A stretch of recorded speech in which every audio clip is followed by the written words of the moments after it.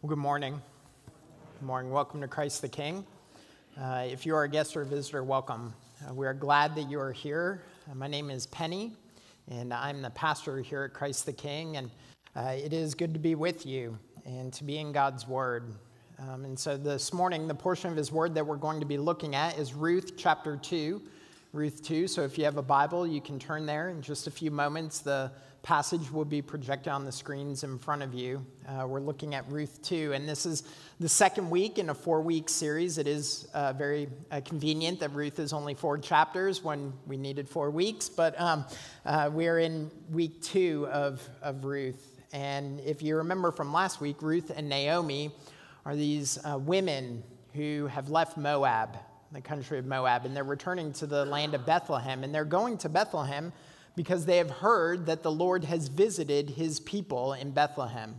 The Lord has come and visited them and brought with him harvest and food. The famine that they had fled is now over, and they're coming looking for sustenance. But we know that both Ruth and Naomi come as widows. They have lost their husbands. Naomi has lost her sons. They come as widows, and though they're coming to this city, this town where there is food, where hopefully sustenance will come, they're still coming as those in need. You see, they're coming into a situation that is wrought with danger, that is filled with fear, where anxiety is pushing in upon them. And what they need in this time is care. They're in need of care. And that's what Ruth 2 instructs us about. So let's go ahead and read Ruth 2, beginning in verse 1. Now Naomi had a relative of her husband's, a worthy man of the clan of Elimelech, whose name was Boaz. And Ruth the Moabite said to Naomi, "Let me go to the field and glean among the ears of grain after him in whose sight I shall find favor." And she said to her, "Go, my daughter." So she set out and went and gleaned in the field after the reapers. And she happened to come to the part of the field belonging to Boaz, who was of the clan of Elimelech. And behold, Boaz came from Bethlehem, and he said to the reapers, "The Lord be with you." And they answered, "The Lord bless you." Then Boaz said to his young man who was in charge of the reapers, "Whose young woman is this?" And the servant who was in charge of the reapers answered, "She is the young Moabite woman who came back with Naomi from the country of Moab." She said, "Please let me glean and gather among the sheaves after the reapers." So she came, and she has continued from early morning until now, except for a short rest. Then Boaz said to Ruth, "Now listen, my daughter. Do not go to glean in another field or leave this one, but keep close to my young women.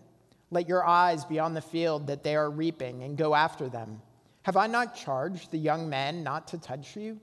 And when you are thirsty, go to the vessels and drink what the young men have drawn." Then she fell on her face, bowing to the ground, and said to him, "Why have I found favor in your eyes that you should take notice of me, since I am a foreigner?" But Boaz answered her, "All that you have done for your mother-in-law since the death of your husband has been fully told to me, and how you left your father and mother and your native land and came to a people that you did not know before. The Lord repay you for what you have done, and a full reward be given you by the Lord, the God of Israel, under whose wings you have come to take refuge." Then she said, "I have found favor in your eyes, my Lord, for you have comforted me and spoken kindly to your servant, though I am not one of your servants." And at mealtime Boaz said to her, "Come here and eat some bread, and dip your morsel in the wine." So she sat beside the reapers, and he passed to her roasted grain. And she ate until she was satisfied, and she had some left over. When she rose to glean, Boaz instructed his young men, saying, "Let her glean even among the sheaves, and do not reproach her. And also pull out some from the bundles for her, and leave it for her to glean, and do not rebuke her." So she gleaned in the field until evening. Then she beat out what she had gleaned, and it was about an ephah of flour. And she took it up and went into the city. Her mother-in-law saw what she had gleaned. She also brought out and gave her what food she had left over after being satisfied. And her mother-in-law said to her, "Where did you glean today? And where have you worked? Blessed be the man who took notice of you." So she told her mother-in-law with whom she had worked and said, "The man's name with whom I work today is Boaz." And Naomi said to her daughter-in-law, "May he be blessed by the Lord, whose kindness has not forsaken the living or the dead." Naomi also said to her, "The man is a close relative of ours, one of our redeemers." And Ruth the Moabite said, "Besides, he said to me, 'You shall keep close by my young men until they have finished all my harvest.'"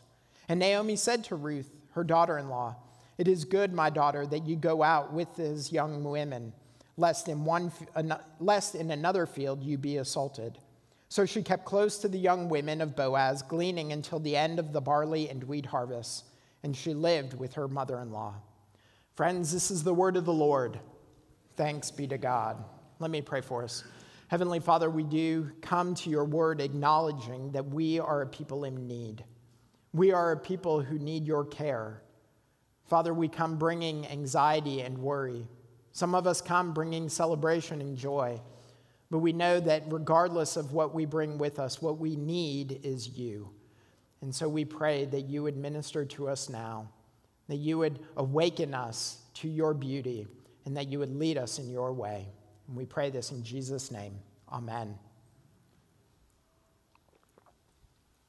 So many of you know that over the past 4 or so years, I've had the privilege of being a part of a pastor's cohort.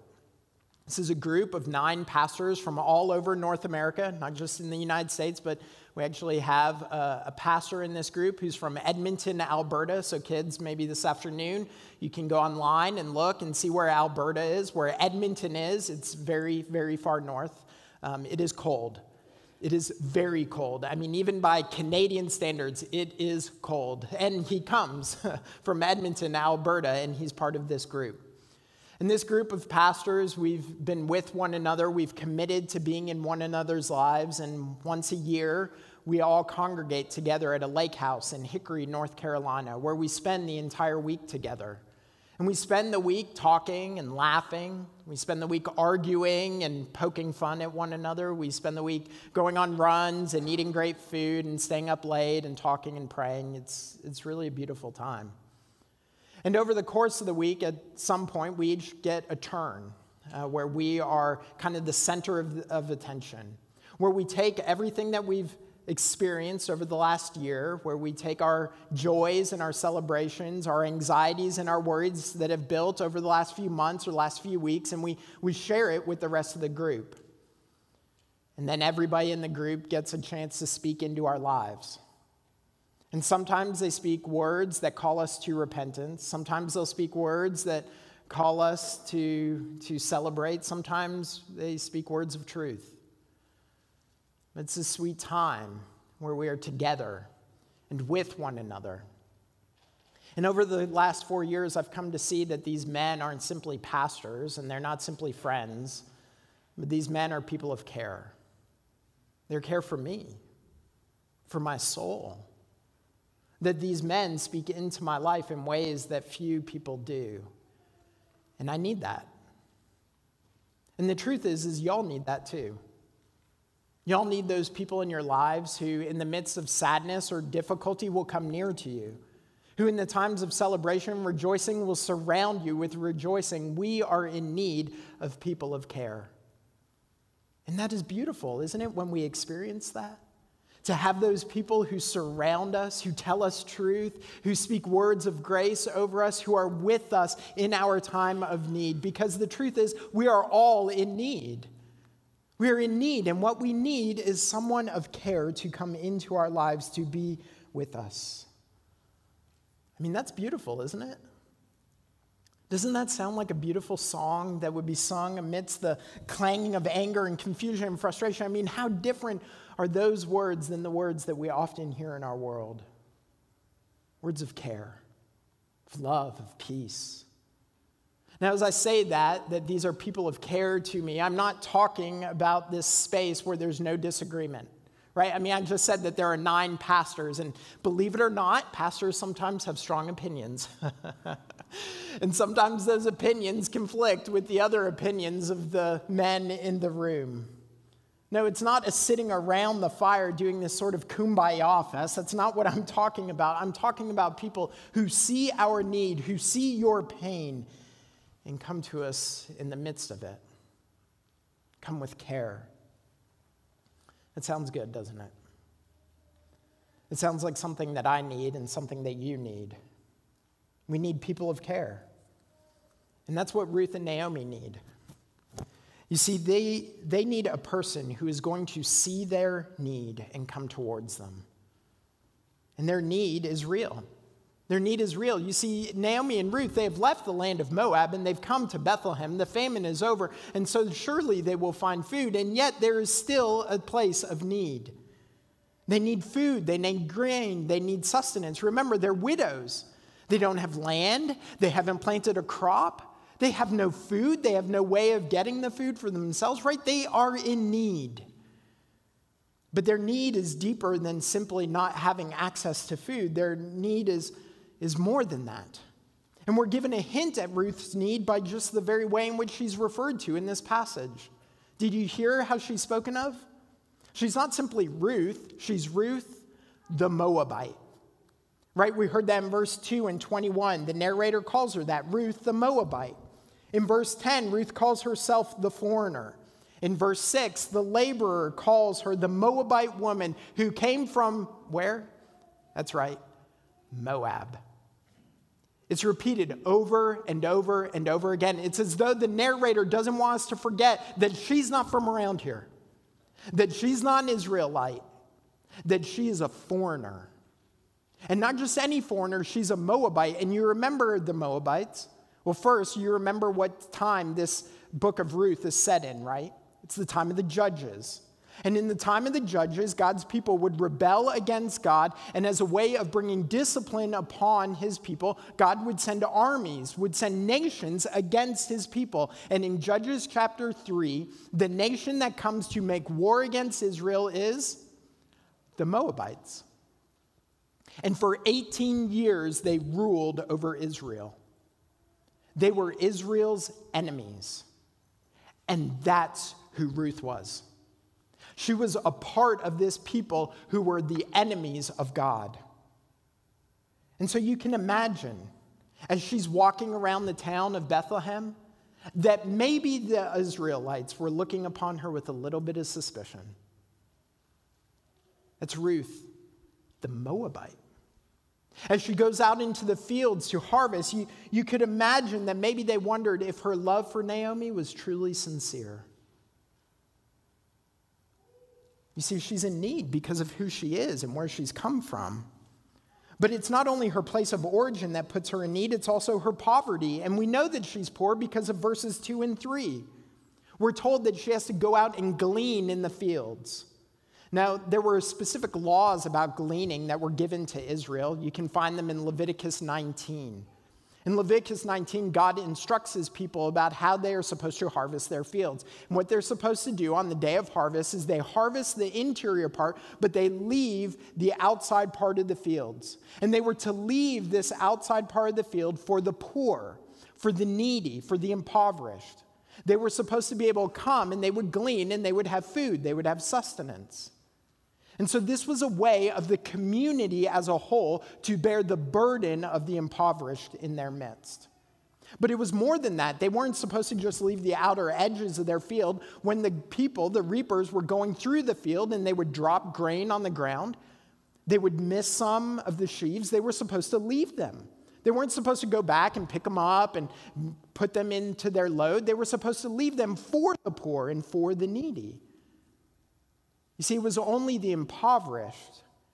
It was only those who weren't reapers, those who didn't have land, who needed to glean in this way. And that's Ruth. That's why in verses 2 and 3, we're told that she goes out to glean. And so we see that she's poor. She has a country of origin that would cause her to be an outsider. She has need. But her need is also revealed in her vulnerability. This is alluded to in verses 9 and 22. You see, a single woman who would have been in the fields harvesting, she would have been by herself. And in the fields, this would have been a place of vulnerability for them.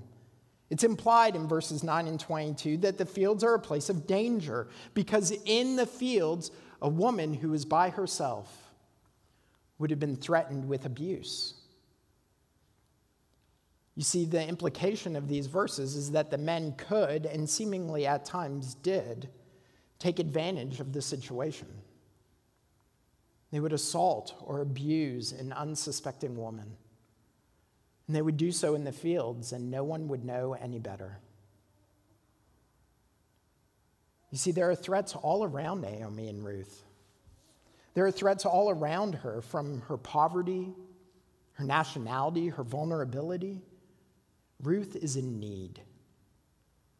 She's in need of a person of care.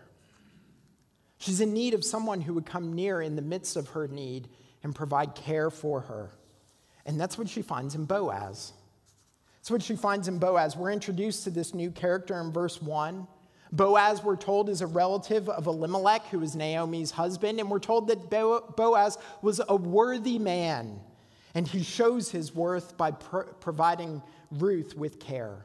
And we see this care in two ways. We see it in his protection and his provision for Ruth. His protection is made evident in verses 8 through 9. Boaz says to Ruth, "Now listen, my daughter, do not go to glean in another field or leave this one, but keep close to my young women. Let your eyes be on the field that they are reaping and go after them.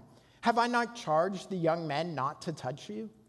You see, Boaz knows the threat that is before Ruth as she's in the field gleaning, and so he provides for her safety in numbers by calling her to stay with the women that are employed by him, the women of his clan. And so surely this would have also entailed Boaz saying to the women, like, "I know she's not from here. I know that you wouldn't normally want to hang out with a Moabite, but you need to take her in. You need to let her be with you." You see, in doing this, Boaz is providing care for her. He is protecting her. And he goes on and even tells the men to leave her alone, to let her be. He's providing protection. And this isn't lost on Naomi. When she hears from Ruth what Boaz has done, she says in verse 22, "It is good, my daughter, that you go out with his young women, lest in another field you be assaulted." You see, the fields were a place of threat. But for Ruth, Boaz's field was a place of safety, a place of peace, a place of protection. But Boaz's care for Ruth extends beyond the protecting of her in her time of vulnerability. He also provides for her in her need. We see his provision. He not only encourages her to glean, but he says to her to stay in his fields, right? In verse 8, "Do not glean in another field or leave this one. When you are thirsty, go to the vessels and drink what the young men have drawn." Now, it would be easy to miss this. But what Boaz is doing here is not just protecting her in regards to her safety, but Boaz is providing for her with great generosity. Because the gleaners were expected to go from field to field. So they would go and they would glean in Boaz's field, but then they'd go to the neighbor's field and then to the next neighbor's field. And that way, the entire community bore together the burden of the poor. But what Boaz is saying by saying, "Stay in my field," is he's saying, "I will take your burden on myself. All of your burden. Don't go into other fields. Don't go glean from my neighbors. I will bear your burden myself." He alone will provide for her needs. And he provides abundantly. When it's time to take a break from the harvest and it's mealtime, we read in verse 14 that Boaz said, "Come here and eat some bread, and dip your morsel in the wine." So she sat beside the reapers, and he passed to her roasted grain, and she ate until she was satisfied, and she had some left over. Now, this would have been a very odd thing for Boaz to have done. It would have been a strange thing to be done because Ruth wasn't a reaper, and she wasn't a laborer working for Boaz. She was a widow. She was a woman who would have only had access to the leftovers, not to sit at the landowner's table. It would have been strange, and yet Boaz does this strange act of care. She sits with him, and we're told that he passed her the grain. Now, commentators tell us that the fact that the narrator leaves that detail in is probably an allusion to the fact that Boaz is showing special favor to Ruth. That he's not allowing someone else to serve her, but he himself is serving her. And when she serves, she eats all that she can eat. She's filled full. And so you imagine the scene, don't you? This woman, this vulnerable widow, sitting amongst these hardened laborers, and the landowner invites her to hold out her hands. And he fills it with grain. And she eats. And she fills her hands again. And she eats. And he fills her hands, and she eats, and she eats, and she eats until her belly is full. Now think about how much grain she must have eaten. Right? I mean, like, we don't eat a lot of grain, right? Grain is like what we eat on the side so we don't, like, gorge ourselves on chicken and steak, right? It's just the little side to our entree. But in her empty belly, all she has is grain. And she eats, and she eats, and she eats until she is full. And there were even some left over. Boaz is providing for her abundantly.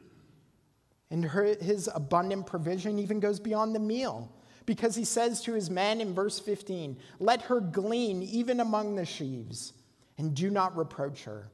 And also pull out some from the bundles for her, and leave it for her to glean, and do not rebuke her." Do you see what he's doing? She is given access not only to the leftovers, but to the very sheaves. Boaz is going beyond what was expected of him culturally and going beyond what was required of him by the law. He's allowing Ruth to glean even before the reapers were done with their work. His generosity is immense. She gleaned an ephah of barley, over 30 pounds. Over 30 pounds of barley, along with the leftover meal. He has been extravagant in his care for Ruth. Boaz was a man of care. He was a man of care, and he's going to be known as a man of care from this time and forevermore. And maybe he was known already because he was a man of great worth, we're told. And so maybe the community knew that this was the kind of man that Boaz was. And as I started to read this passage and I started to think about Boaz and what the community would have known of him and how we speak of him now, it started to make me wonder if I'm known as a person of care. It made me wonder if we're known as people of care, people who bring peace. If we're known as people who are extravagant with our generosity. If we were to be these kind of people, just imagine, if we were to be these kind of people, where generosity and love and peace, they just overflow us. I mean, how do you think that would affect the lives of our neighbors? If the neighborhood kids knew that our homes were the homes where they could come and they could play and they could laugh, that our homes were safe places for them, where they weren't hearing the yell of mom or the abandonment of dad, but that these were places where they would be received and welcomed. I think that would impact those kids. Or what if our neighbors and our coworkers, they knew that in their time of loneliness and worry, that in our homes they would find a listening ear, that they would find people not wagging a finger of condemnation at them, but they would find people of care. I think that would affect them, wouldn't it? Wouldn't that affect our neighborhoods? Wouldn't that change the lives of people around us? These small acts of care, I'm not talking about monumental institutional revolution here. I'm talking about just little seeds of care to our neighbors. And not just our believing neighbors, but our non-believing neighbors. That we would extend care and peace and love to them, to the kids in the cafeteria who are sitting by themselves because they are new and they don't know anyone. They need someone inviting them into community.